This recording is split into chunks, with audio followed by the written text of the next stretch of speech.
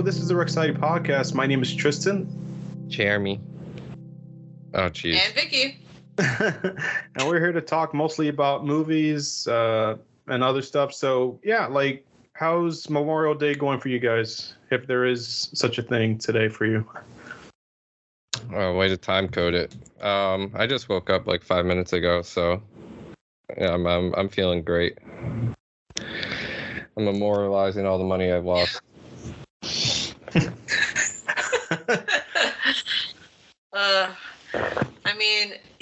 In the film school, we don't, at least in the master's program, we don't follow some of the 3-day weekend holidays, such as like Memorial Weekend and all that stuff. But luckily, I'm not quite doing too much per the schedule just because I'm not quite in post-production yet. So It kind of feels like an off day, even though I've been trying to be an adult and cook, prep meals and whatnot. That's cool. I have today off of work, so that's definitely great. I mean, for the only one of the good things I could say about working a 9 to 5, which is like, this is one of the few days where you can be off. So yeah, like it's Memorial Day weekend. Stuff has come out, and obviously Top Gun is making the rounds, taking over the box office right now. It was a movie that I saw in 4D with Jeremy on premiere night, and it was the first 4D movie that I've experienced at Regal, like 4DX to be exact. And I was fucking blown away by how intense it was. I mean, I wasn't expecting it to be as intense as I just went through the whole thing. Like my seat was moving around. I'm glad I didn't bring any, food, like, because someone in front of me was eating like hot dogs and nachos, and then there's a couple of rows down, like these seats were literally just throwing you around, and there's there's like water like getting sprayed at you, air getting like blown in your face, and just like I had my mask on. Jeremy smelled things. Like, it was crazy. Like, I think this was the best movie to watch in 4D, and it got me thinking about different movie experiences in general, like to kind of see, ways on how they can draw the audience in. So I was just kind of curious, before we get into that, like all of us have seen Top Gun, right? I mean, I know you, Jeremy, but like Vicky, you saw Top Gun, right? Yeah, I saw last night. Okay, cool. So yeah, like before we get into the whole experience thing, like let's just throw it out there. Like, what do you guys think of Top Gun? Fucking great. I mean, my sort of main thoughts on Top Gun was that just singular kind of not thinking about any of the movies that come out this year. I mean, it alone is fucking amazing. And, one thing I've thought about Tom Cruise just, as I'm growing up, and I've always just kind of more or less enjoyed the content that he has participated in. But I've always felt like maybe there's a little bit of a bias, but I don't know. I think that this sort of, even though it's like a sequel and whatnot, it kind of just feels like its own standalone thing. So I think it really solidifies that, just not to say that it's all him, but just, I don't know, what he is in just works. It is entertaining. It is a good time. It is crazy. There's so much of it that is real. You can feel it. And by real, I mean, not VFX. And then the other aspect is just that when I went into the movie theater, I just realized I go a lot. I'm always kind of seeing all the different types of audience members. And I just felt like this was the first time that I saw just a completely, like, people that just came out of the woodwork. They just never quite felt a motivation to go see a movie until this one. And I think it's kind of like, I hope a sort of taste of that. Like, there is even though it's an action film, really standard, action film at the end of the day, commercial stuff like that, which is what we, moviegoers talk about a lot. It's still kind of different. And I think it kind of shows that, like, either audiences wouldn't be mad at something different, or that there's different types of audiences, so we should just put more of an effort to capture all of them. But man, it was a wild ride, and I'm glad that I made the effort to see the first one, just so that just the couple of things that they tied back to, you know, just like with the theme song, you know, I was able to kind of feel like, oh man, like I was connected to the past, even though I just watched it last week. Like now you know why Archer keeps saying danger zone. Like, I don't know, just Exactly. What do you think, Jeremy? No, Tom Cruise is saving cinema with his bare hands. That's what he's doing. There's no one can do it better. You're set. Like you brought up the perfect point. Our perfect reason is like you're like people that don't go to the movies are going to see this. They need to see it, and that's what Tom is doing. I mean, he has the perfect line in the film that encapsulates it all. In the beginning, when he's testing out the plane, the guy in the command center is like, he's like, if you go through with this, you could lose everything. And Tom just says back, and if I don't, everyone else will. And I'm like, that's Tom Cruise's whole crazy manifesto, you know, with everything he does. And this, I guess I'm gonna call it the Christopher McQuarrie, Tom Cruise verse, where the last three Mission Impossibles plus this are like nobody does it better than Tom Cruise, and that's like kind of like the whole, you know, plot of those movies / like meta commentary of all these movies. But like Maverick, I'm just like, it's so crazy what he's doing. I absolutely fell in love with it. I mean, I didn't even finish watching the first one. I mean, I know the first one enough, but like I was just so happy with it. I know. I just realized that the like we have a like a kind of like a real IMAX theater, you know, like thinking about the one back at home, and it was like closed forever. Just because of COVID, and I just realized in this moment that the theater has reopened, so I might break my rule and perhaps see it again, because I don't like the IMAX that we have, you know, just at AMC is not great. So I mean, IMAX, that's usually what they are. But I plan to see this in every fucking format I can. 40x, RPX, standard, IMAX. I'm gonna like have to take out like a payday loan for all the money I'm spending on this movie.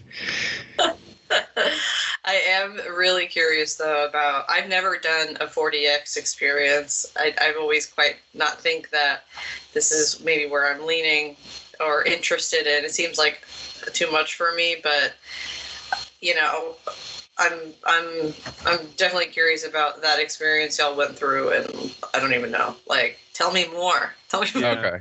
All right. Yeah. Tristan laid it on a little bare, because I want to put my perspective on this, because I realize I have a narrative. You know, I've only done 40x once in my life before this, and I was like kind of disappointed with it, but I realized like now going to this one, like multitude of reasons. I think the original one I went to, it wasn't as immersive. I think it was just like a less quality version, like just not as intense or effects heavy. And then other hand, I saw a very non-action heavy movie, which I saw Tron Legacy, which happens to be another Joseph Kosinski, you know, guy who directed Maverick. So I've only seen Joseph Kosinski movies in 40x, and Yeah, so like the way these things were set up is like they're on like a 4-seat panel. It was like a ride vehicle, pretty much. Is that how you look at it, Tristan? Yeah, like I mean, I would describe it as, you know, like something on par with like a universal like 40. I mean, I guess I want to say that's what they want you to experience at 40, because I feel like this is kind of like that, but accelerated for some reason. Because I mean, if you went on something like Shrek 40 or something that makes you feel like you're just on a ride throughout, because this is like that, but for fucking 2 hours, and it never lets you down. No. For Shrek 4D is a bad example. I mean, I don't know. I was just throwing that as an example because I never actually went on Shrek 4D. My ride equivalent for theme park heads would be Dinosaur. Okay. From Animal Kingdom. Why can't I think of the full title? But I mean, that's the level of like movement. But yeah, I mean, tickets were expensive as hell. I think they come out equal to about like $25 a ticket, but I think it is worth it. Yeah, definitely.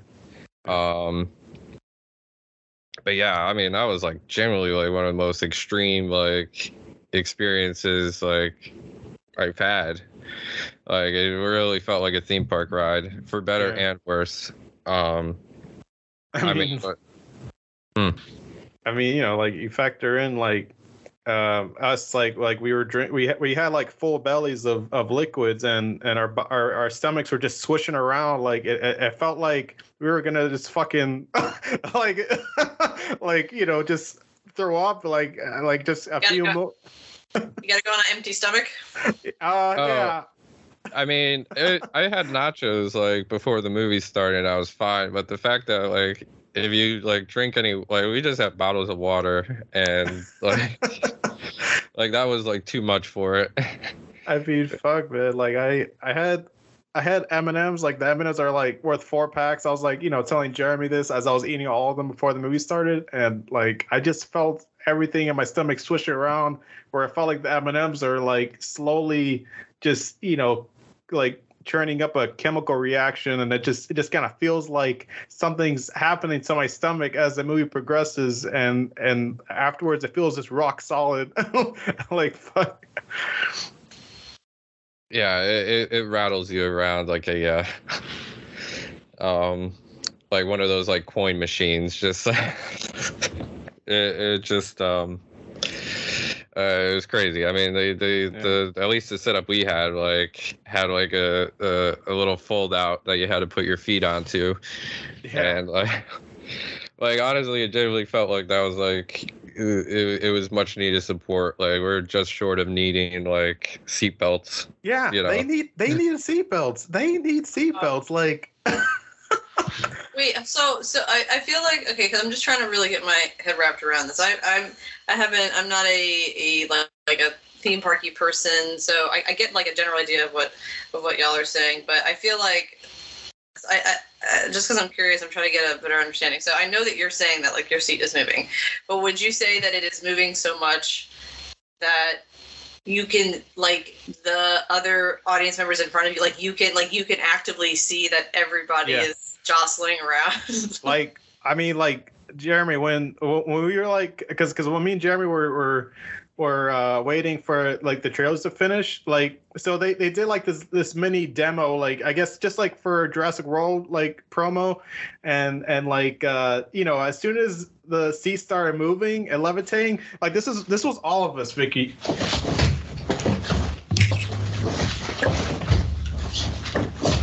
It's like, and then and everyone, like, all collectively, they all said like, "Whoa, what the fuck?" It's like all the audience was like, "What the fuck?"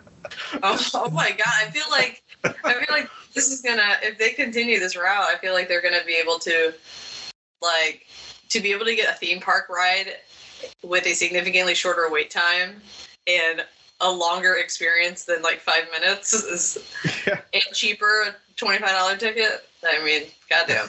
Yeah.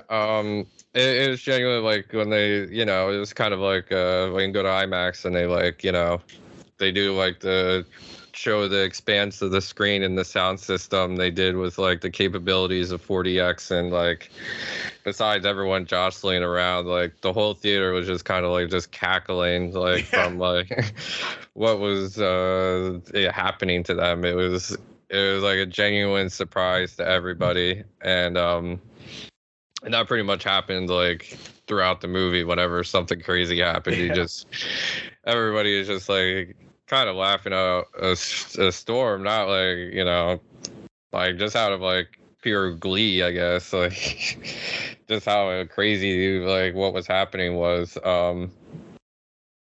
But yeah, I mean, it genuinely like this. You're not a theme park, but like Dinosaur or Countdown to Extinction. That's the full title. Animal Kingdom is kind of known for like, at least to me, like for like the whole thing just shakes you around for like whatever the 4.5 minute ride experience is, and like it's like aggressive where it hurts, and this is like felt the closest to that, where like I had my arms like this sold out. I had my arms between my seat at one point, and then like, you know, Tom Cruise's test flight is happening, and like the seat just jostles to the left. And I'm like, bam, just hit my elbow right against the armrest. I'm like, that hurt. Like you gotta like sit like properly, you know, on these things. But yeah, it's genuinely wild, and like, yeah, if you just look at the seats, it's kind of fun because you just see like everyone's seat just turn or lift or have little. The funniest thing was just the little streams of water, like it was like a little mini fountain show. Like they just had like a little squirt of water come from behind everyone's seat. Like, you know, nearly shot me in the fucking eye. Yeah, I was disappointed with my water experience. I didn't get wet enough. I only got a couple droplets on me. If I had any complaint about 40X was like more water. I really want to get sprayed down by it, and only got a couple droplets. You know, I noticed like on my hand or like my pants. I'm sure Avatar will deliver. Yeah, I know you guys are making me want to make sure. I'm like, what would be the next movie that may be like super fucking worth it for this? I mean, I would say Jurassic World, probably because it's not worth seeing, but I imagine the 40X would be really fun. Yeah. Find a way. It's like, now I feel like nowadays we have to ask ourselves, like, what's the best format to enjoy, you know, like how do we give this film purpose? Yeah. 40X. Yeah, because the other unfortunate thing with Maverick was we didn't get a lot of smell-o-vision. You know, I think I only got it once, which was you know, my favorite part of the movie, like at least for the 40X experience, was the sailboat ride between Jennifer Connelly and Tom. And like just the whole thing was just like, so like the seats are just rocking back and forth, and the fans, we're sitting at the aisle seat, the fans are just going, my hair is just fucking flying everywhere. They're so powerful, and you could just hear the canister, the smell-o-vision pumping, and like this fake sea breeze air coming through, and just the little squirts of water coming in the air, and the great, very confusing credited score is just going loud, and I was like, oh, this is like great, this is perfect. It is like this is the most immersive I've ever felt in a movie. It was just all these effects going off at once, you know, and then like 5 minutes later just going just from some dog fighting. No fountain drinks for this one. Definitely bottle drinks all the way. Like, oh yeah, are there? I'm assuming there's a cup holder. Yeah. It seems ridiculous. Yeah. I don't know if you guys ever remember like the little AMC little AMC bumper they played at the beginning, but they had that guy that kind of became like a small meme where like he's sitting there with the popcorn and he gets like scared and like shoots the popcorn up and it goes everywhere. They removed that bit. Like they removed I know they removed it, and which I kind of understand because I imagine like, you know, like asshole teen me would copy it, and then some asshole slightly older teen would have to clean it up afterward. But yeah, I felt like if I had a bag of popcorn, I'd just like first test flight, I just want to just throwing it all over, like unintentionally, because it's just so it's so startling. Like, if anything, that was like, and that would bring to like my probably one thing about the movie was like all the dogfighting stuff, like dogfights and whatever flights and such. Like the movement in the seats were like so extreme that like that was probably my primary sensory focus on it, and like watching it, you know, stationary in the theater and like actually focusing, I was like much more impressed with all the flight stuff, and I was very I was not quite distracted by the overwhelming experience of being jostled around like I'm in a tumbler gyre. And like I was just thinking how, you know, for some older folks, even though like, you know, I'm happy like this movie brought out like a lot of the older crowds, you know, out to the theater again. I mean, if they watched it in this format, like they like, you know, like this with all this immersion, like they need to like sign some sort of like form before taking a seat, because like someone is gonna have a concussion from this shit one day, and it's gonna be like, you know, like man, like it's I was just worried about that old couple throughout the whole movie, like in the back of my head, just thinking to myself, oh man, I hope they can actually get up from this, because like geez, like I really do think that there should be you know, definitely like more a caution for certain crowds, like because it's a fun immersive experience, but man, like I it would suck if someone got hurt from this. Yeah, I mean, yeah. I was gonna say like a lot of Disney or well just theme park rides have like you know, tell you not to ride if you have like heart conditions or pregnant or like you know, sensitive to like strobe effects. And I feel like you need all those warnings going into this thing. Yeah. Because they also just like camera flash you, you know, at certain moments. Like in the beginning though, the smoke, like okay, so Vicky, here's another thing. Like so right as it started, like in the ceiling, like just pure like smoke just popped out and flashing, like, you know, and the flashing keeps happening whenever there's like explosions or stuff. And it's cool, but it's also just kind of like, you know, like fuck man, some of these people. Oh my god. It's like what's the fine line between making it worth it and then it's like when is it overkill? You know what I mean? It's like so hard to. I feel like it must be hard to determine. Yeah. Because you want to make it worth it, but then it's like, you know, it's. Was there ever a moment where it was like just truly still, or is it always something kind of always happening? There were. Oh, sorry. You want to talk, Jeremy? Oh no, I was just gonna say there were moments that were truly still, but I want to say the only moments also where I felt like I was like motion sick, like at all, which I think is something that's a possibility for people. So the only moment I really felt like I was motion sick was where the seats would move ever so subtly, like just slightly tilt, where I was like, I don't know if these seats are like moving or not, and if they're not, I am gonna throw up in like 3 seconds. Because that means like my equilibrium is like so off right now, or the chairs are just moving like 5 degrees to the left. Yeah. So, but there are moments where just there isn't any movement. Yeah. I mean, because I was gonna say like, I mean, and this could be distracting like once you like I guess realize this, but you know, you can tell when your chairs are moving, because there's like a sound of the machines, like you can kind of hear like a background noise that kind of goes like it's like you can hear like the machine's kind of revving up a little bit, or it's just activated, and then a few moments it's off, and then it's like, okay, we're not moving.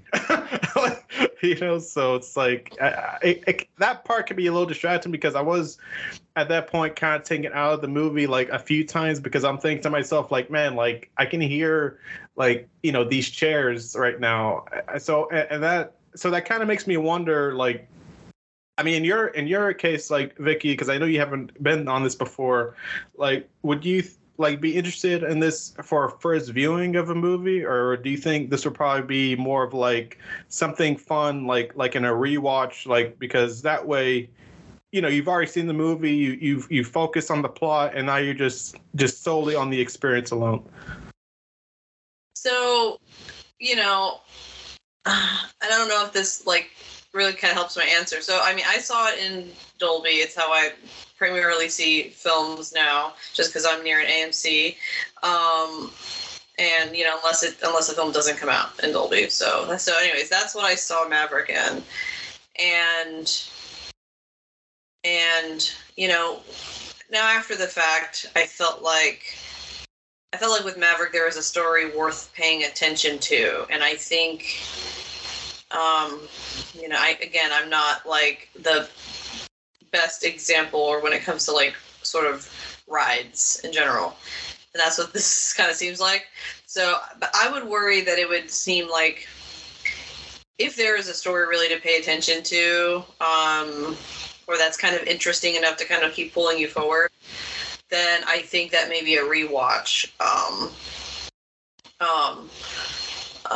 because I know it's kind of like hard to consider it the reality of like, buying a $25 ticket and sort of walking out. So, when it gets to kind of practical terms like that, maybe in that case, but, kind of ignoring all those little details and just saying that, like, I feel like I would, I'd like to see the film, and then if I'm like, man, like, let's do that again, I think it'd be like worth it to see it in a different format in general. And I think that then I can just enjoy the ride and less of like, I feel like the crazy thing to me is the multitasking of enjoying the ride and what's happening in front of you, because I feel like when you're at like, Universal, yes, there's like a story going on, but you're really just in it for the jostling and the adrenaline of it. So now you're telling me to like actually follow a whole plot, and we got A plot, B plot, C plot, 2 hour, and so and now I know that. I think it just kind of depends on the film. Like, I feel like with Top Gun, I would worry that if someone didn't like it, that it would be distracting, and not a positive way. But maybe like a film like Avatar, or where there's something else and I just forgot it, where I feel like you could, or like a film like if Gravity, right, came out now in 4DX, where those are like really immersive experiences, I think the experience is, to me, I guess it's just my opinion, but it seems to come first. Like the experience comes first, and then if there is room for plot and other things, great, so it has something to keep you moving forward. But if it's story first, I think it's a rewatch. But if it's sort of a world building first or experience, then I think that to watch it in like 4D or something crazy. Yeah. Oh, I mean, as a theme park person, this is making me very frustrated. I love this format. There is story to every theme park ride, and you can find them. It's not all about the experience. My favorite rides are slow-moving boat rides. But No, I mean it is the thing. Like the difference is like, you know, theme park rides are like designed, you know, around these experiences and motions and all that, and then 40x experiences are kind of like backwards made, you know. Like I was bringing up to Tristan, like the idea that someone has to like direct these 40x experiences sounds like a very tantalizing like creative experience, because like, you know, some of the funniest motions in the movie, like such as like one of these is a spoiler, but you know, during the beach scene, like when, you know, two of the characters chest bump against each other, the chair just like shakes a little bit, you know, as a like reaction to it. I do think like seeing it honestly, like my favorite parts of the first time watching the movie were kind of all of the Tom Cruise, Jennifer Connelly stuff. And I mean, I do have like my whole meta idea on like Tom Cruise is like sexuality throughout like the last 10 years of his movies. I won't get into, but I mean, those moments were like the stuff where like the least amount of I guess 40xing that was happening in the movie. So I think I kind of like absorbed it a little more, and I was like appreciating it a little more. And I think there is something there to it, like where you're saying, because like then all the flight stuff, I'm just like going to the to get crazy. So I mean, I fucking love this format, y'all. This is like my new favorite thing. But I do think there's something to it. I think if I ever want to rewatch a movie, I would definitely consider watching it in 40x. Again, like Avatar, I'd probably see on my second or third time in this format. It definitely wouldn't be my first time experience, because it would have to be an IMAX first. But the other thing that like I think is a big quote unquote X factor to this that was unique to this movie, and probably I don't think to any other 40x movie, because everything gets released in this, is that Maverick was in 2D and most other 40x movies are in 3D. So the idea of having 3D glasses while like in this thing is something that I haven't really like. I would be curious to see how that plays out. That might change like a lot of it for me. I was just about to ask. I was like, because thinking when you mentioned Avatar, and I was thinking like about the fact that Avatar, you know, like I was thinking about 3D and stuff like that. And I was like, wait, 4D, you know, I was like, I wanted to ask clarification, like, does that automatically mean 3D, but not necessarily is what you're saying. Well, I don't think Tom Cruise has ever released a movie in 3D, so this is like kind of the exception to the rule. I genuinely think he doesn't have a 3D movie. If anything, Oblivion might be the one, but if you look at all his movies, I don't think any of them have 3D releases. So this might be like the one exception for 40X, because like when I was looking at the showtimes like earlier in the day, they're playing Doctor Strange 2 in 3D in the 40X format. So I think everything else has a 3D glasses component, which I would be genuinely interested in how that would be. And yeah, we're talking about like Doctor Strange 2 seems like it would have been like kind of a bad movie to see in this format. I think there's also like a editorializing, like I said, like kind of what threw me off of the 40X was seeing Tron Legacy, which I was so excited for. And then that movie is just like some great action scenes and then a lot of slow and people talking and not a lot happening. So like I was like, oh, this is like kind of like a waste a little bit. So like I definitely think there are probably like certain movies, like, you know, whatever my thought on Jurassic World Dominion could be, I think that would probably be one of the good movies in this format. Especially I think would probably utilize smell-o-vision a lot more, which is the one factor that we didn't get that much of. Yeah, I want to smell dinosaur shit. Like that's that's well, what I wanna dino smell. breath. That's the big thing. Like when the fucking T-Rex roars in the like center of the screen, you want to smell its breath and get like the little splashlets of spit at you. Yeah, Like that's what you want. Like that's what I want. I want to smell like I want them to pump like raw chicken smell into the theater and then like splashlets of water. And it's like, that's like can you imagine if you're like just eating, like something like some sort of fried food or whatever in the theater, and then you just smell like some fucking awful raw stench, and you just yeah, I'm like hell yeah. That does not seem appealing to me. I just to think about like other war films where there's more like battlefield kind of, what, like how far are we willing to take it? Yeah. Oh yeah, like burnt flesh and the smell of pennies, like. Just throw it all in. I want all the smell.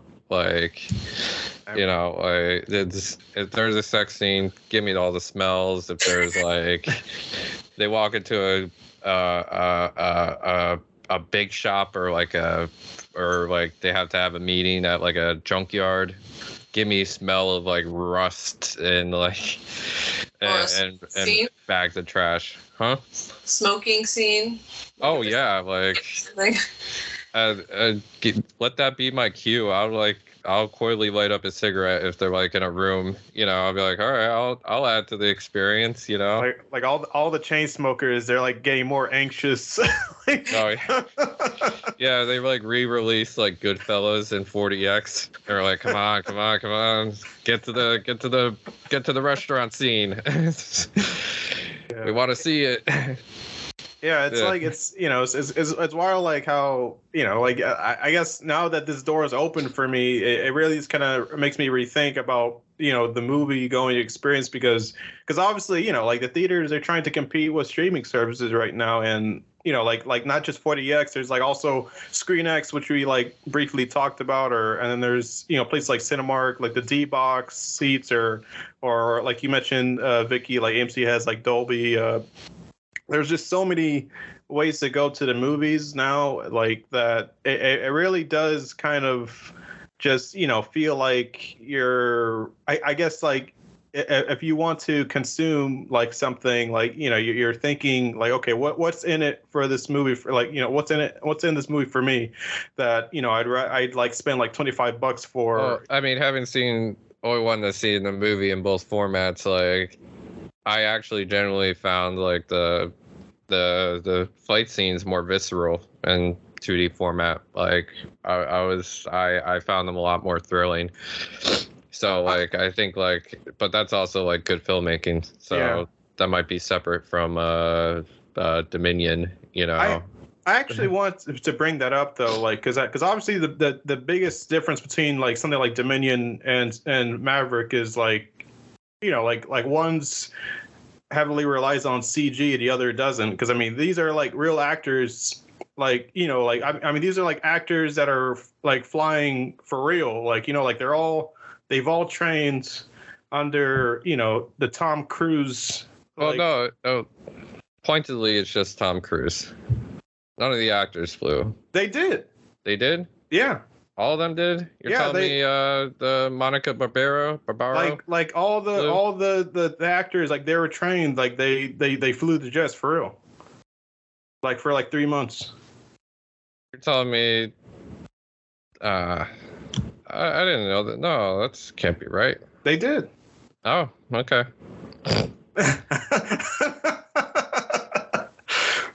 I mean, so it's like it's because obviously it did, like for the danger that comes with something like that, having your talent be the one to fly, like like in these like very intense situations. Because I mean, like like they even explained like in Washington, filming in Washington around the mountain area, how close they had to really fly, like to do these maneuvers and stuff. And I'm just thinking to myself, like, damn, man, like, I mean, it's crazy, like, how they were able to do this with the talent, but at the same time, it has such a good payoff, like, when you watch the movie, because you feel like their fear, like, like, as you're watching it, like, the intensity builds, and nothing really comes across like CG, like, or at least noticeably CG, like, right off the bat, because you're just kind of like in like the in the pilot seat with them. And so with the 4D experience, you especially feel that, because as they're moving around, like, you're moving with them. And so I'm curious, like how that would compare with like something like Dominion, because that was like real stuff that they filmed. And like Dominion is just going to be, I guess, just these like extended like sequences of, you don't know if it's shot in the volume, or you don't know if it's shot on location, and you see these Raptors kind of chasing Chris Pratt somewhere, and like how that's gonna turn out. But I it just kind of like made me think about, like, like, okay, some movies can obviously get away with like with this experience, with being in this experience, and then you can just watch it without it, and then it's still as enjoyable. But then there's some other movies like Dominion, or if you just watch it exclusively in this experience, if you watch it without it, it just kind of feels, and I'm not saying Dominion is going to suck or anything, but it's like, a hypothetical, if it turns out that way,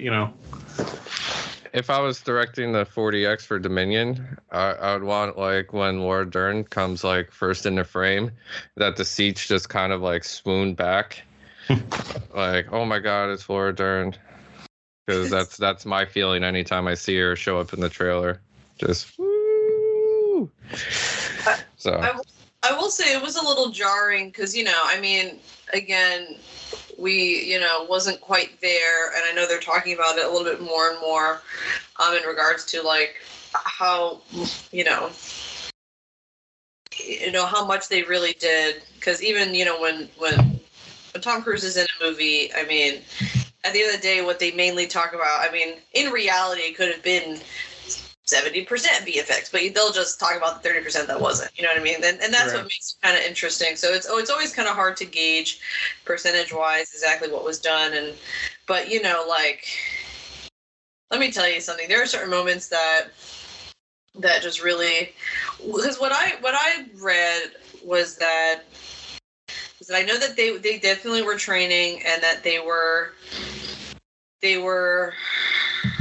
like essentially like co-pilots, like passengers, but in the jets, and that they were like training on how to actually be able to say their lines without actually like throwing up or anything while in the air, which is crazy. But then just kind of like near the end of the film, so like everything is just feeling so real. I mean, like, even the boat scene is feeling like real. Everything is just like, I don't even know if this is real, but it feels fucking real. And but then near the end, when there's a sort of wood scene, a snowy wood scene, I was like, what the fuck is this LED? Okay, yeah. These LED walls that were killing me. Like, you know what I mean? I think it felt so, it actually kind of took me out of the movie for a second. And I mean, people could probably debate, how they feel in general about, how the film just at one point wouldn't quite end. It was just another one. Let's keep going. They took the hero's journey to the extreme there. But that moment, and I'm just like, like it was a bit, but it was very brief, and it wasn't something that I dwelled on it. And like I said, it's near the end, so 80% of it, you don't quite have that feeling. So I got over it really quickly, but I was just like, something feels wrong here. And it kind of, Again, I don't know if it was just that, like, everything else just kind of, I don't know if it was like a quality thing, or I don't really know if it really just everything, so much of it kind of was real and then it just wasn't. So you can almost kind of tell, like, I don't quite know the percentages or what it actually is, but it threw me off, and I was just like, I don't know about this. Well, the thing is, the problem with that part of the movie is it also has the best special effect in the whole movie, which they held off for the whole time. Tom Cruise running. Right. They hold that off for 90% of the movie, and then once you see it, you're like, God damn, there it is. All this jet flying and, maneuvers and all that stuff, like, nothing tops it. I know. So, yeah, everything around it is, it frankly could be very distracting. They make you wait for it. Yeah, they dangle it in front of you, like. It's like I had to wipe off the water that was shot in my eye from the chair in front of me. Someone just like dodges it and it just goes just up a couple rows. Yeah, some of those squirts of water, like, I mean, because me and Jeremy were kind of wondering, like, because sometimes it didn't hit us, and then we're wondering where it did hit, like, what's the range of these? Because I was like expecting like a puddle of water to be like on the ground in front of us, or like I stand up and my socks are completely soaked and I didn't notice. Because, like, I see all this water flying everywhere, and I'm like, I ain't getting hit by none of this. Like, where's it going? It's like, it'll hit me, and then sometimes it won't. I'm like, it puts me on edge. I'm like, man, I'm like putting my glasses closer to my eyes. I kind of wanted to, like, see if I could, like, next time we go, I kind of want to, like, mess with the seat, because I think it comes from the seat in front of you. Yeah. I kind of want to just, like, see if I can adjust the nozzle and just point it a little more towards me. So, like, I could get, like, a direct hit to it, like, in the chest. Because, like, I really needed to feel it. And just aim it for your mouth, and then it could just be like a reflex. Yeah, exactly. Just, like... You see, like, I was telling Jeremy, like, I don't know if I feel comfortable with the water shooting me because I don't know where it's coming from. Like, so. Like, and then I told you you're going to Islands of Adventure soon. Yeah. And if you're worried about dirty water in a theater, you're not going to enjoy that theme park. It's all dirty water. So take it in now. But yeah, I not wet enough. That's my big complaint. Maybe next time I go, I'll just like poke a couple holes in a water bottle and just like, see if I can just squirt it at me, like just get a little bit of the effect if it's not working, and then just ask for like, hey, can you like deduct this from my ticket price, because I'm not getting what I'm asking for here. Also, like, more smells. I did say like, okay, yeah. Smells. Yeah. But I mean, it also wasn't a smelly movie. I mean, honestly, it would have been great if they like pumped like the smell of like jet fuel into the movie. And like, but I feel jet like, fuel. Yeah, but like the amount of like jet the fuel, smell of testosterone levels rising. Yeah, they just put pheromones into the theater, so like we're like doing squats in our seat. Yeah, I don't know. Trying to do pull-ups. Yeah, no. That's I was saying, like, yeah, if we we saw the poster for Crimes of the Future, and like they did Crime to the Future in 40X, and like this. I want to feel like someone is licking like a wound, like in my stomach. Yeah. Just the smell of blood, they dye all the water red, It's like I want to feel like my limbs are just getting ripped apart and things are getting inserted or pulled out of me. Oh my. Yeah, they just put like this metallic flesh, pieces throughout the theater that just drop on you at certain points. They're like, please insert in left arm. All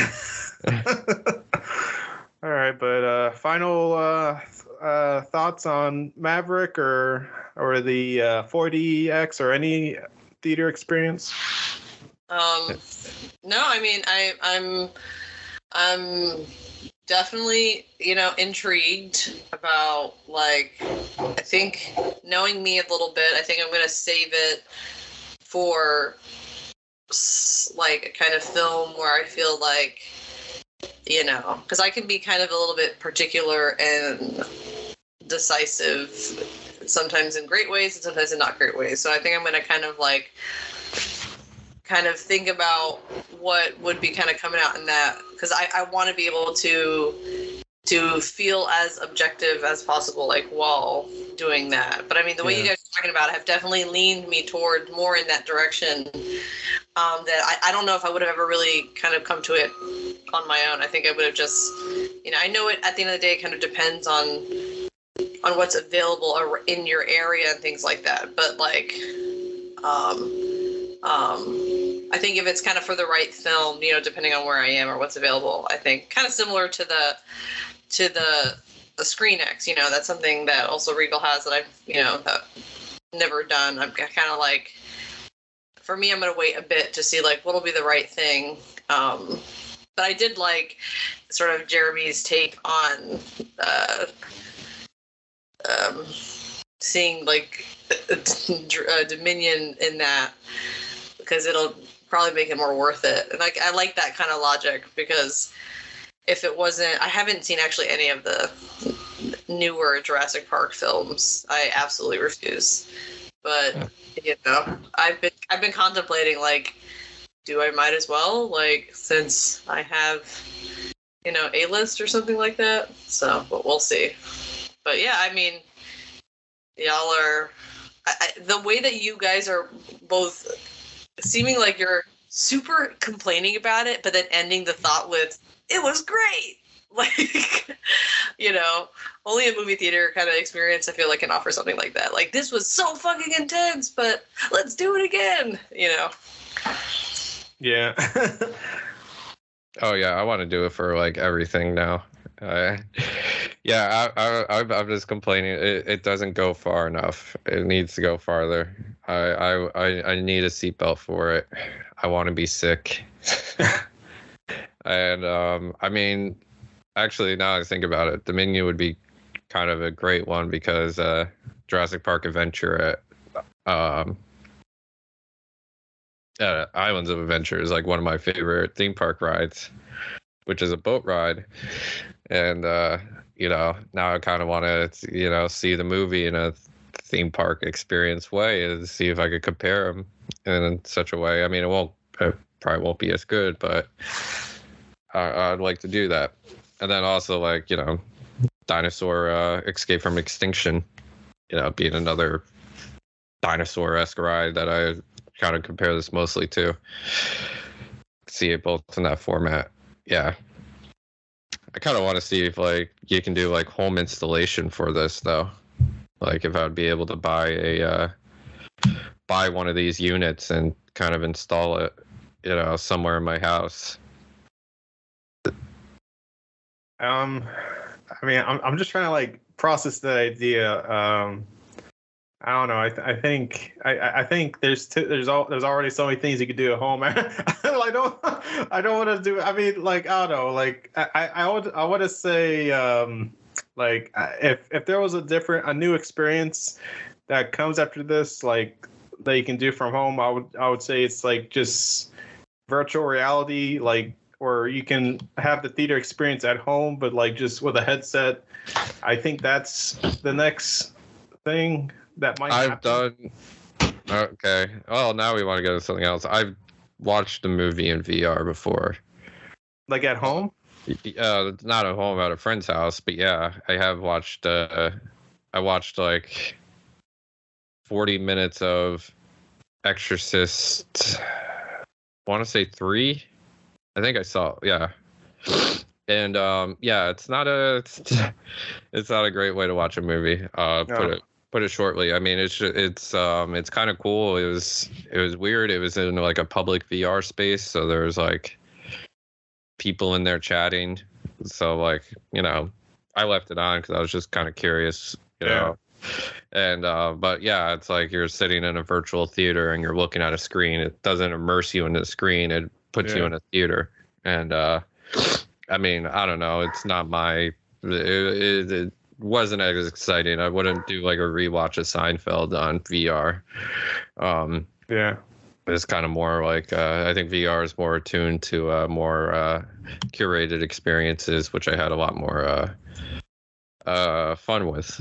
Yeah, no, I get that. I mean, yeah, like, and I was saying that, like, you know, as if like, because I'm not really that fond of the idea, but it seemed like a logical progression as far as, I guess, how people would want to elevate like their home consumption, like for like these type of like movie going experiences. But anyways, yeah, like it was cool talking to this about this with you guys. So like I am curious now, what you've been watching. Jeremy, Vicky, who would like to start? I'll start. So just briefly, I want to mention a couple things I did just like recently wrapped up. So, you know, just finished watching miniseries Candy on Hulu, starring Jessica Biel. Can I just say that I am here for the resurgence of Jessica Biel? Like, please keep, you know, yes, being an executive producer to your content. Just do you, girl, and I'm fucking here for it. You know, when she kind of, you know, quote unquote, came back with The Sinner, I mean, nailed it. And now I am sort of like rooting for her in this way that it's like I will, as of right now, sort of try anything that I see her in. And again, you know, and she's, you know, I guess she may have released other things in between that maybe I haven't quite come across, but, you know, this sort of, the one similarity between The Sinner season 1 and Candy is just like this very dark, you know, murderous, just like it's intense, and I'm kind of glad that she sort of rooted for herself and fucking did this thing, and it was amazing. I did finish season 6 of Working Moms. You know, it's kind of on Netflix. It's kind of doing that thing where, you know, Working Moms is a Canadian show that distributes in the US on Netflix, and you know, it's season 6. You know, it's hard to keep a show kind of equally as entertaining with each season as it goes along. It still hangs in there for me. I think it definitely continues to show moms in ways that are not what we typically see. It's still funny, but it did make me look into. It felt like something was different, and if I didn't do super, you know, a lot of digging into it, but it seems as though the creator, Catherine, fill in the blank here, who I'm failing to remember her name, she was like no longer like writing the episodes. You know, I think they've kind of like handed it off, it seems as though, this season. And if that's true, then it's kind of like apparent, just from like an audience perspective, just like some of the plots and things like that felt a little bit less original, or just, I don't know, like I just felt less invested. But it definitely started to pick up after a couple episodes, and I started to feel like I was like kind of in the groove again. But, you know, whether or not that is factual, you know, if the writing changed, or writer or whatever, writers, I think it's just in general hard for a show to go on 6 seasons, 7, 8, you know, and kind of maintain the same level of quality. I think that's just kind of like a feat within itself, so it's impressive. And then on Netflix, I just finished like the other day, yesterday, the day before, its latest British miniseries, Anatomy of a Scandal. It's just their high drama courtroom sort of show, miniseries, about like a politician that, you know, is accused of sexual assault, and it's primarily from the wife's perspective, his wife, but it also kind of follows the victim's lawyer, who's played by Michelle Dockery, and I mean, can I just say that I'm constantly obsessed with her performances, no matter what she's in. So I just, I may have got to it either way, but she was definitely like, you know, I love hate the way that actors can just, like, you just get kind of sucked in. It's like, they're in it, I'm gonna watch it. You know what I mean? It's like you kind of lose all sense of like logic, you know, but she is one of those for me. It's like, she's in it, I'm gonna try it. And it was friggin' great. I don't recall having watched any or many kind of British courtroom dramas, and man, it was just like, I was totally sucked in kind of from beginning to end. And it was just ridiculous enough, but it never like went too far. And I really enjoyed a lot of the choices in regards to like, you know, I mean, it's a sexual assault case. So the way that they go back and forth between the present, which is like in the courtroom, and the past of just like what really happened. And then kind of pulling from different people's perspective, just some of the filmmaking choices and the editing choices. I mean, it made a sort of story we've already seen just felt so fresh and unique. And that was great. But the thing I am technically currently watching, I finished the first episode of this morning, and I kind of watch a little bit every morning now, is the 2-part documentary of George Carlin's American Dream that HBO just released. You know, he is one of those comedians that, you know, my dad loved growing up. So like I watched a lot of just like different specials and kind of grew towards him. But, you know, since I was a kid, George Carlin was old, and then now he's no longer here. Rest in peace. So, I was even surprised by myself how very easily I just kind of press play, because even sometimes with documentaries, I'm like, man, this is probably going to be really interesting, and I'll just kind of skip it. But, you know, I guess it caught me kind of at a right time, and, you know, it's always, it's a very luxurious thing when you're youthful to forget that an old person was once young. So just being able to really like know about his story, I mean, I'm just, you know, I'm just blown away, because like I was saying, I mean, by the time I was born and heard of him, he was already, you know, just kind of more of that rebellious figure and that, you know, straightforward comic and stuff like that. So to kind of learn, you know, just really how it started for him and how that was a shift. And I mean, I'm having a ball with, and the fact that it's like a 2-part documentary, so 4 hours long, basically total. I mean, they really took the time and effort, and I'm glad that they broke it up into sort of sections versus just cramming everything into a sort of 2-hour documentary and not feeling as fulfilled. But yeah, that's what I'm currently watching. Oh, I just want to say I looked up Working Moms, and creator's Catherine Reitman, and who is Ivan Reitman's daughter, and she looks uncannily, is that a word? Like her dad, more so than Jason Reitman. I was like, oh my god, like I didn't even have to like verify if that was his daughter. I was just like, oh geez, that just looks like Ivan Reitman. So I didn't even know, I mean, talk about like sexism, I didn't even know Jason Reitman had a sister that was a creative also, you know. I would probably genuinely be curious, and I didn't know the Michelle Dockery was in anything else besides The Gentleman, which I thought she was pretty good in.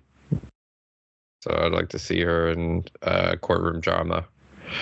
Yeah, and this pushing of like, you know, thinking about Catherine Reitman and just like this just, you know, kind of revolving door often that we're seeing, especially a lot in TV shows, where it's just like, you know, the creator is like, you know, they're kind of creating it, writing it, you know, producing it, starring in it, you know, and she's great. I mean, she nails her character like to the T. So it's just kind of, you know, it kind of, it's so much to do, especially, you know, on I mean, on a sort of platform like this. You know what I mean? It's not a sort of an indie choice. You know, it's kind of like she could have saved herself some grief. You know what I mean? Finding someone else, but to kind of making that choice to put yourself in the center and just add more work, it's just like, it's insane. But she definitely adds a voice that is just something we haven't seen on television. I think that's why it has lasted so long. I haven't really even watched anything. Yeah, I guess I saw. I did do the Fathom event for Star Trek: The Motion Picture. There you go. Yeah, which is great. I woke up. I was fresh faced, good.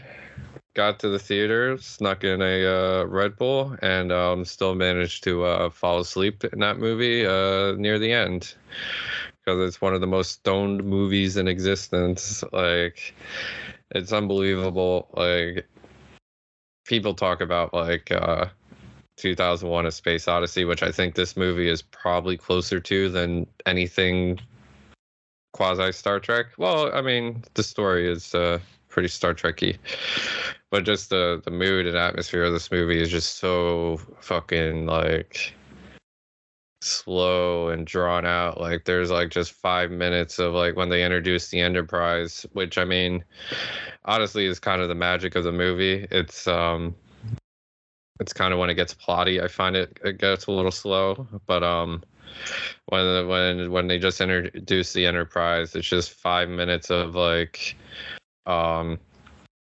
Jerry Goldsmith just going absolutely nuts with the score, just like playing it to his best.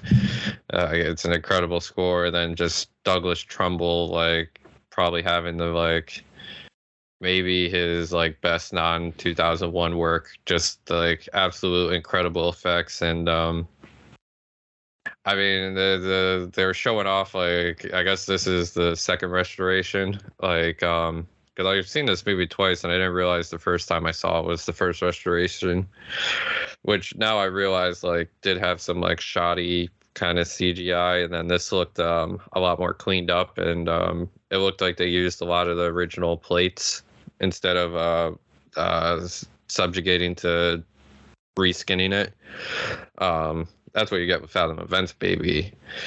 10-minute special feature about a particular aspect beforehand.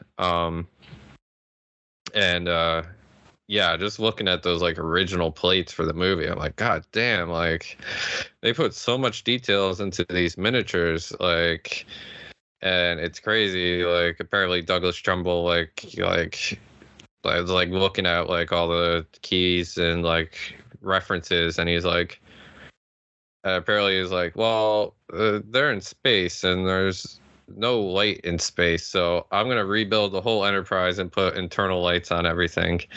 And so like he pretty much redesigned the whole thing just to have little mini flashlights on it and everything, so it could light itself up.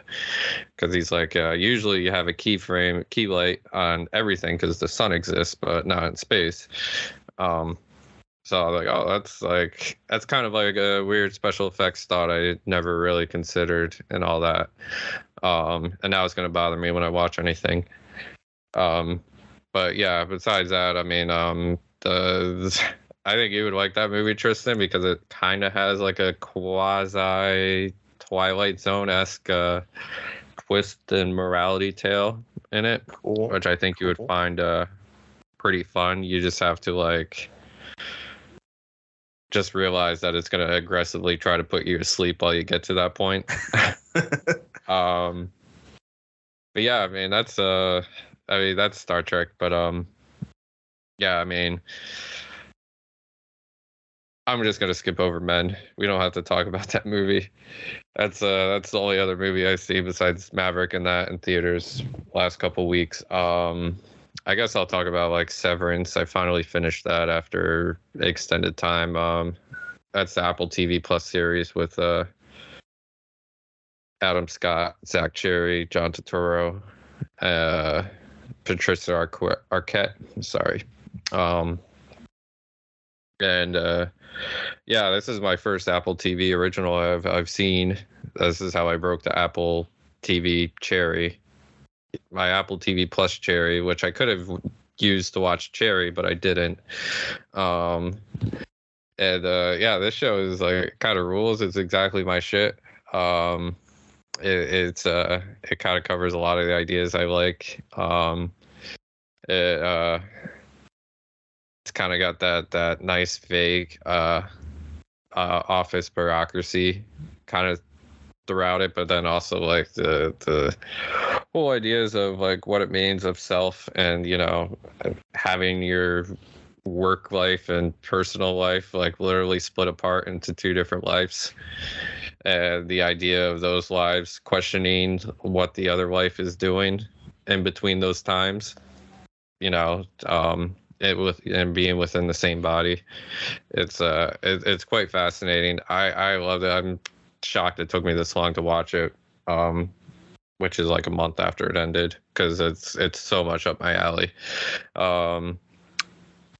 Not a fan of the season finale, but I think that's just a TV problem where, like, you know, where the story's going to end up, and then it just treads and treads and treads along, and, you know, you're like, all right, let's just get to the end. You know, maybe we could have cut an episode out so we know, like, make it a little shorter, because TV has to be as long as possible these days. But this is one of the better ones where I thought, you know, it's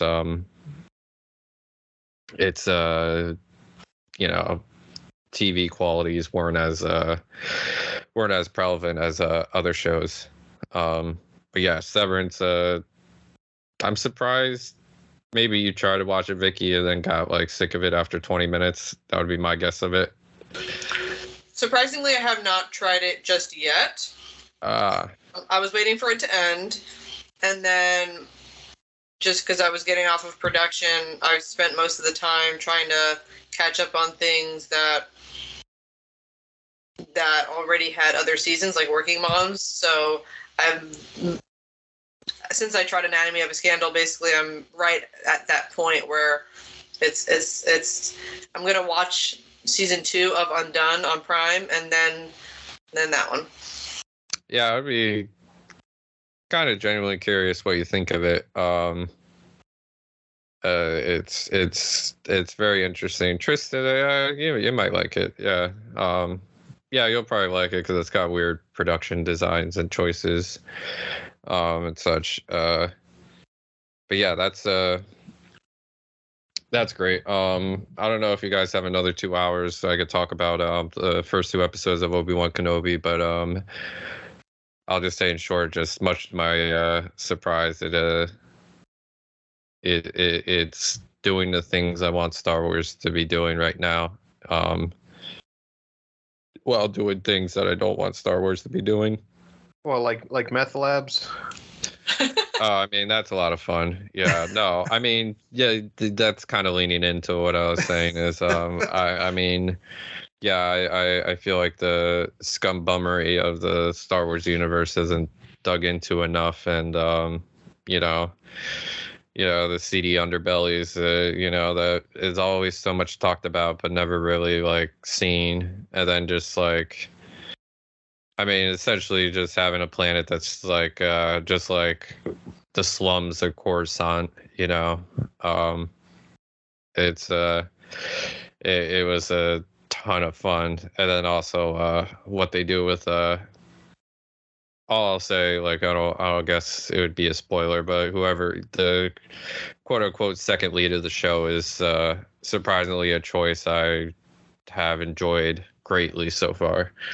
I think they did a surprisingly good job with that compared to similar choices they made in other Star Wars shows. But yeah, it's great. It's nice to see Ewan back. It's very funny to see Flea in a Star Wars show. Yeah, I can't dig too much into it. I have way too much about it. I also have way too much about probably the thing I've spent the most time watching out of anything, including the movies, is Mission Impossible Dead Reckoning Part 1 trailer. I've probably watched that at least 30 times by now. It's an amazing trailer. It's not quite the Mission Impossible Fallout trailer, but it's certainly up there. Has a great Ethan Hunt line, which is not said by Ethan Hunt, but one of the great lines that talk about how great Ethan Hunt has one of those lines. And yeah, I'm so fascinated what this movie is going to be. And Haley Atwell, I think Haley Atwell seems like such a standout already in this movie. Like, I was genuinely curious. I was like, all right, they casted her, like maybe she'll be in like a smaller Vanessa Kirby type part, but it seems like she is in a big part of that movie and seems to be a key part in some of those scenes, at least, that they show in the trailer. So I'm very excited by that. And yeah, the villain looks I'm generally the villain looks so fun. There's just a certain shot that just is so silly to me. Actually, two shots that just make me giggle just thinking about them. But yeah, I probably watched that more than anything. But yeah, that's all I've been watching. So yeah, like that's cool. Like Is it? Yeah, it is. I mean, it's cool that like you guys are able to still watch things. I feel like I've honestly been struggling to do just that. I was trying to like make a quick list on like the stuff that I've seen, which or at least the shows that I've finished, because I know like there's only a few shows that I was able to like watch completely, and one of them, Our Flag Means Death, like Taika Waititi's Bad Pirate show, where it's I forgot the actor's name, like not his name, like Rice Darby. Is that how you pronounce it? Rice Darby. Yeah, Rice that's right. Darby. Yeah, like yeah, he's the lead, and he basically is just some upper class guy, and back in that era of pirates, where basically he decides he wants to just drop everything, like the whole lifestyle. Like he had a family and on all these like set up things back in the day, and just wanted to be a pirate. But he's so innocent, and he's a nice guy, and he has these like dumbass pirates that are just kind of like like wanting to do piratey things, and he's trying to teach them manners and all these different things that they don't care about, and it just kind of leads into these shenanigans where eventually Blackbeard gets involved, which is kind of fun, because I didn't expect it to kind of dive so deeply into Blackbeard as like a fictional I guess like a fictional take of what eventually becomes like a romance story. So like I definitely think that there's a lot of good comedic bits in this show, and surprising appearances from certain actors involved. So I think it's a fun time, and I would recommend anyone check that out, because it's it's about half an hour each episode, and it's very lighthearted for the most part, and it's just very like a very nice, easy watch. Like that's what I appreciate about it. So I thought people should check that out. It's got some good stuff in there, some Taika Waititi humor that you might enjoy. Regarding Atlanta, I know that we've talked about Atlanta in the past, and from what I can remember, you guys weren't that into it. I watched the first season and I was obsessed. And then I watched the second season and it was a sharp 180. In a way that I wasn't expecting my reaction to be, but it was so sharp that when I heard about, because season 3 just finished, right? Recently. Yeah. And then I was like, so I'm very intrigued to know what you're going to say about it, because I've been so on the fence to continue it.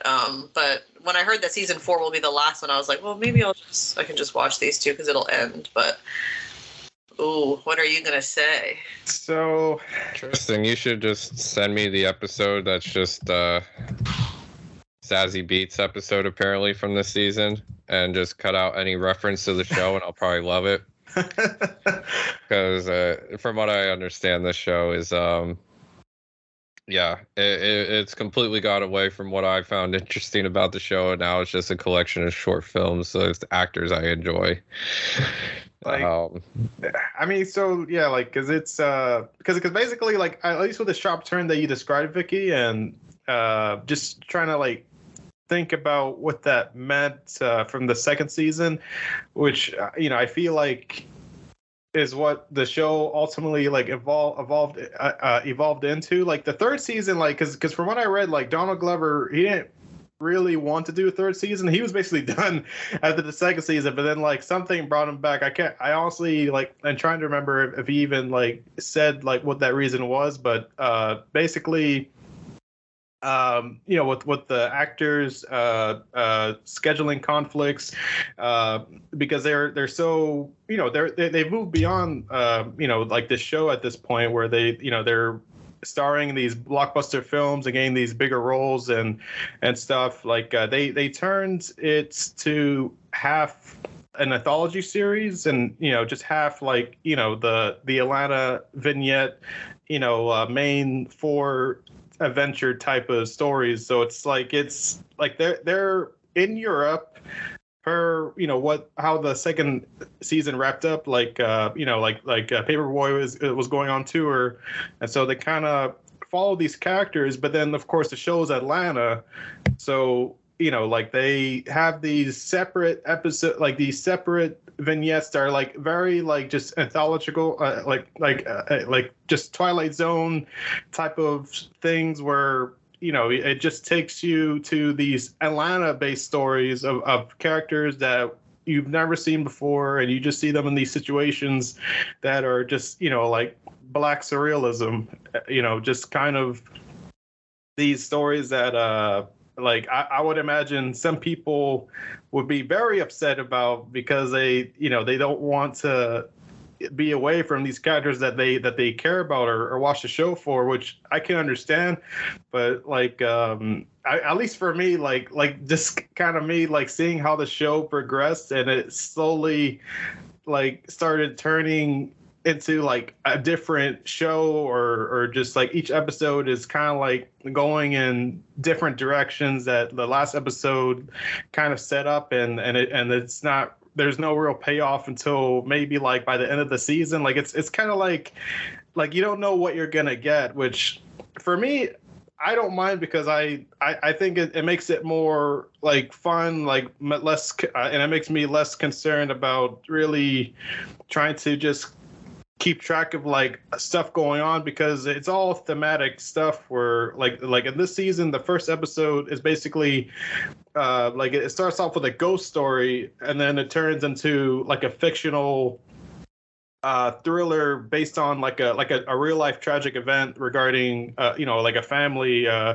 that like there's these two women who God, like I don't even want to like say the story like what, because I don't want to get it incorrect, but it's the first episode of the season basically just kind of takes it into a way where it's fictionalized, but it shows you the horror of just kind of like how certain people prey upon the Black community, and also just how like certain cultural significances can really be taken advantage of, and like I just appreciate that this show, like if you look between the lines, like there's so much to research about it and so much to unpack, that of course watching it the first time is going to be frustrating, it is going to be confusing, but like when you finish the season, you see like there's bits that have been consistent, and then there's also bits that have like really just kind of been like sprinkled like in subtle ways, like that they have something to say about like our current viewing of just how America treats like this community, like the Black community, or even like how like Atlanta, like as it's as like a whole is just, you know, like part of like what this subculture of America, it's got like I'm trying to like find the ways like the most comprehensive way to say it, like without, you know, really giving anything away, like because I mean I don't even know if there is anything to give away, but it's just like I can't really explain it in a way that I would say you guys would probably like it at the first time you see it. It's just a show that I think if you want to be surprised and you want to see where like the certain vignettes take you, I would say just check it out for, you know, like the simple reason of just wanting to be surprised and just wanting to, you know, see like different variety of storytelling that isn't just, you know, consistent, but it just has like a purpose for each, you know, like rabbit hole that decides to dive into. Like I guess that's where I'll leave it there. Like it's for me I like season 3. I like season 3 a lot. They had an issue with the actors, and they found a unique solution around that to, you know, continue the story of being in Atlanta. And so I thought that was just a good creative solution that, you know, I feel like, again, it might be frustrating to some people who really want to see these characters. I can understand, but I think that, you know, it's got its perks because I just like anthology stories. I like, you know, just seeing ways how people can try to like send a message without really making it clear like what that message is without doing research and anything. So that's just fun to me. But yeah, that's Atlanta season 3 is a lot. And the last episode is the one with Zazie Bates of the season. And it's basically kind of like inspired by like Amelie, like the movie. Yeah, so that's the only one I've read any review about, and it sounded like I would want to watch it, but it sounds like a bad Atlanta episode. I just want to see Paperboy and his friends make it up and come in the fucking rap world, and there are episodes like that. I mean, I feel like because I feel like Atlanta it kind of like it does that, but I feel like you can't just, I guess, jump into this show expecting it just to be about that when. Well, I did, because the whole first season was about that. the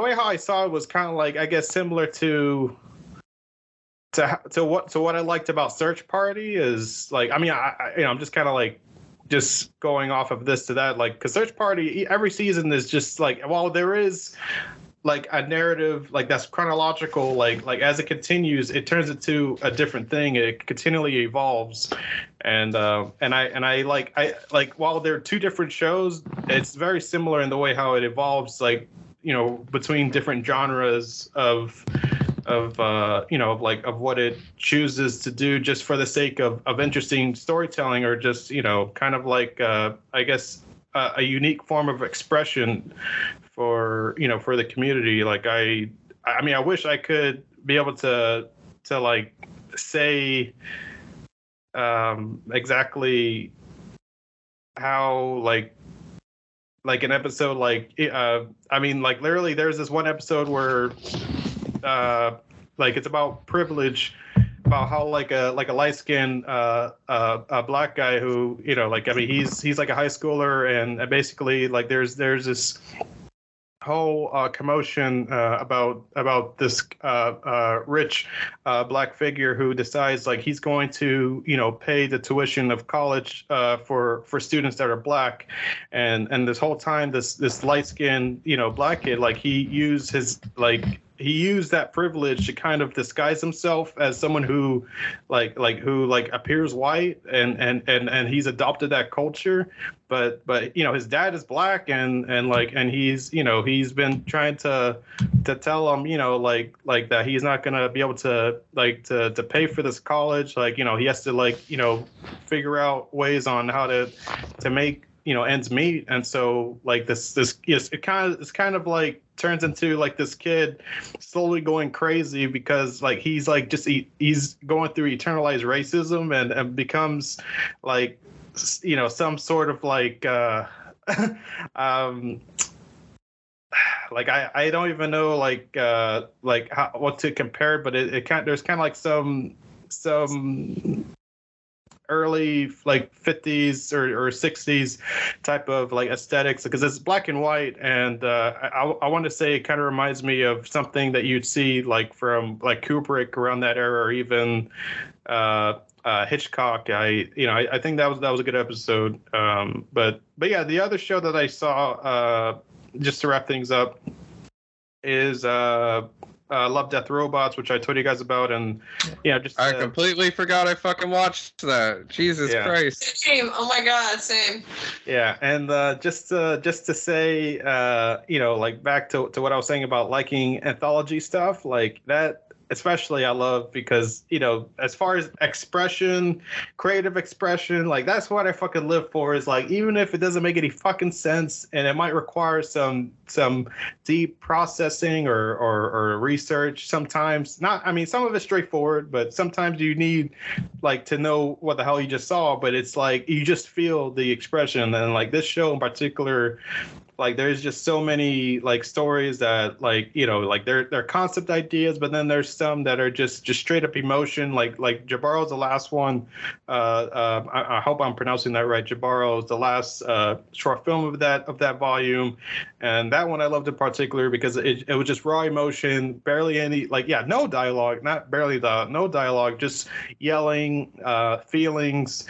And just like these like a very uncomfortable, uncanny like valley type of aesthetic as far as like the human like expressions, or even just the movements that are very like like ferocious and just and also at the same time like Jeremy told me about this, like with the frame rate, like it's very off-putting. Like there's just a lot for that particular short that really put me into a trance and made it mesmerizing, that I just couldn't stop thinking about it, and I kept rewatching it to like process it, like because I just loved how for like what it was. I felt like it was just focused on this one particular character and this siren, and just how they interact with each other as just to kind of give some sort of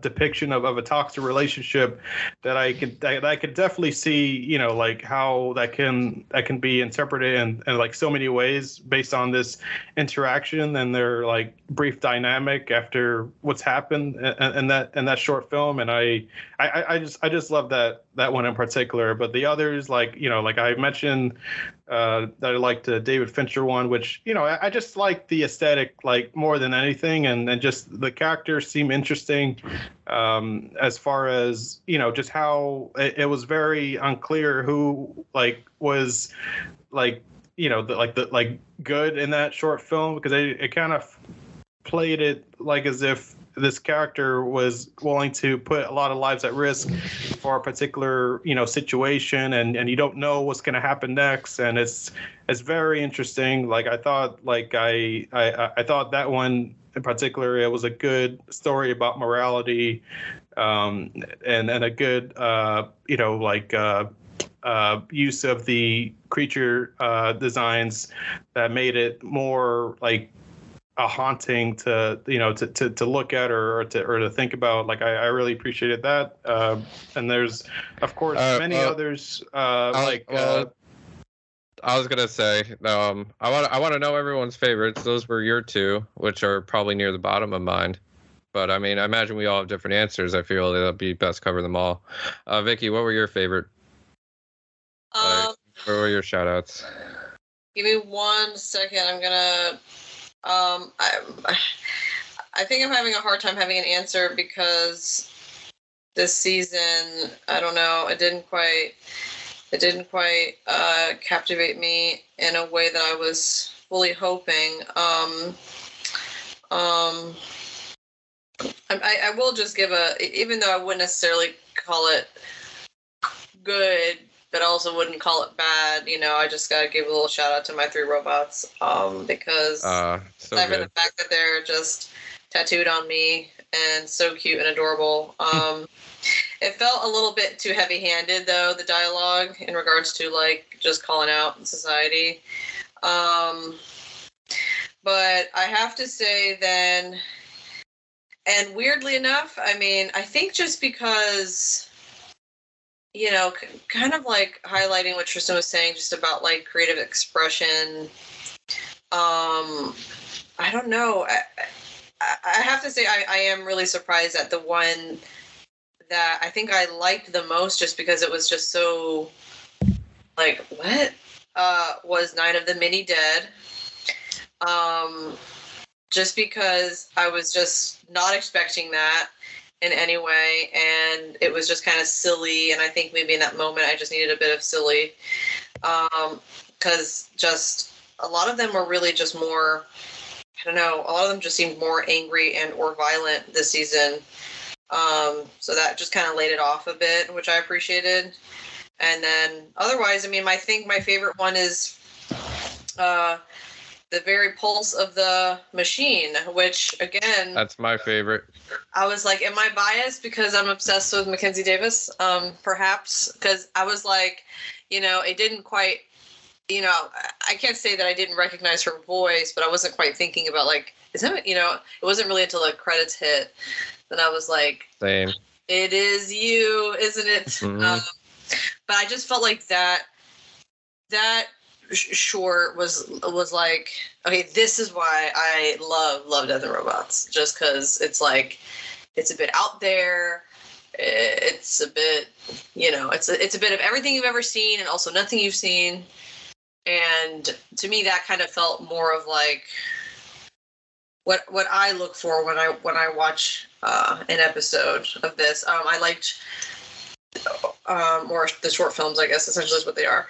I liked, the art style was just different, but not too different, it wasn't distracting. I don't know, it was, to me, that was, I love space shit all the way. I always want more space stuff, and for some reason we just can't get more space stuff.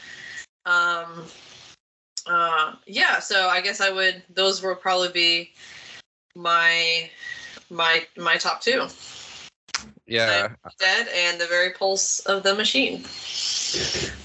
I was gonna say, I think the overall theme on this season in particular is definitely the death part of those 3 parts in the title. I mean, I kind of like thematically how robots tie into some of them, if you think a little deeper into it. But yeah, Pulse of the Machine is like my favorite easily, because it just felt like nice pulpy like short story sci-fi that I absolutely adore. Like I kind of looked up, like all of these are adapted from like a short story or an idea from someone.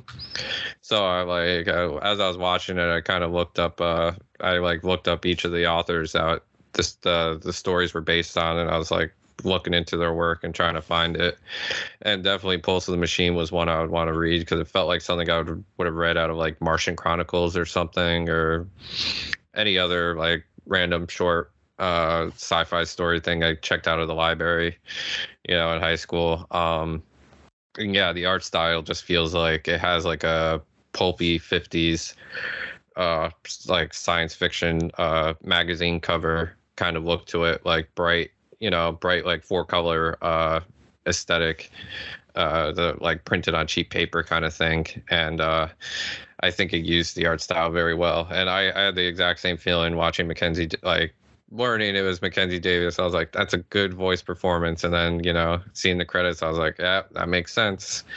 And she's definitely, I was like, yeah. And if they ever made this into a movie, like she would be the perfect person for it. Yeah, that one easily like has stand out to me. And then my other one, which I almost equally like, but for very different reasons, was Team Kill, or Kill Team Kill, which is like the one that's primarily 2D. And I thought it was really well animated. It had some really great action frames. It was, they think it was mostly animated on like 3s, maybe the animation term, or 2s. Like it has some choppiness, but also smooth. But it's just really well done. I actually thought it was kind of genuinely funny. It had some good bits in it. And it seems like it was very inspired by Tartakovsky.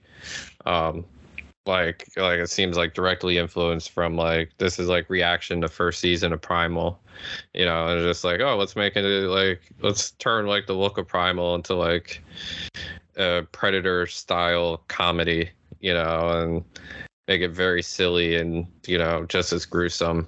And yeah, I mean, it's the Tartakovsky and Predator seemed like the two biggest like things from that. You know, I just thought the animation was really well done. The blending of the occasional CG element was really well to put in, and it just felt like it's kind of like what you thought of you know, the Night of the Mini Dead. Like it was just like a fun, nice, you know, kind of lighthearted time and wasn't expected. It's just very silly.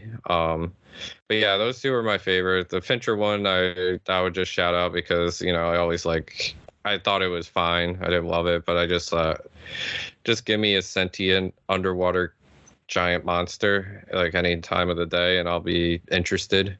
You know, that's kind of just my thing. And then the whatever the Entombed one is kind of the same thing where I was just like, oh, that sounds cool. Now when I actually looked up the short stories too, I was like, I wonder if this guy like has got some H.P. Lovecraft like short story collection kind of thing I could pick up. But yeah, I did enjoy this season as a show that I picked up very late. I was like, oh, I had a good time with basically all of these. Yeah, like yeah, it was I enjoyed, like, you know, like it's hard for me to say like if if there's one in particular that I was like underwhelmed, because I think like, you know, like well your reason for liking you know, like that particular short, Vicky, like the Dawn of the Dead, or I fucking forgot the name, like Mini like Dead something. I like those like I like how it kind of takes breather shorts where they're very short, like and comedic, and you know, because there are some heavy ones, but I think they all do a good job of kind of like balancing each other out, and yeah, like with that said, I'm gonna wrap that up here. So, you know, like I hope you guys enjoy listening to us talk about this. Obviously, we have been kind of on a large hiatus. Like, you know, just it's been a while. I understand, and I appreciate, you know, for anyone you know, who's been there with us from the beginning, that, you know, you've stuck around, like just like waiting for the day for our return, you know, to jump back on your podcasting platforms.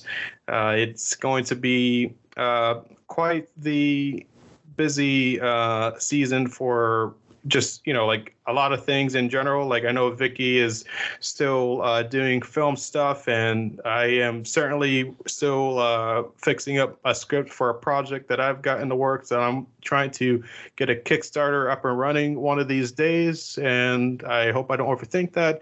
And Jeremy, I understand that you are fucking waiting for Avatar to come out like every single day when we like whenever we, you know, just talk about it. So yeah, I just want to say thank you guys for, you know, talking about shenanigans and movies with me. Is there anything else that you would like to say before we go? No, I mean, I just said no, but I'm still speaking. I mean, this is always continued to be a lot of fun and great, and, you know, like I'm always constantly excited for what is going on next with us. It's also just a good way to catch up. Who needs listeners? Just kidding.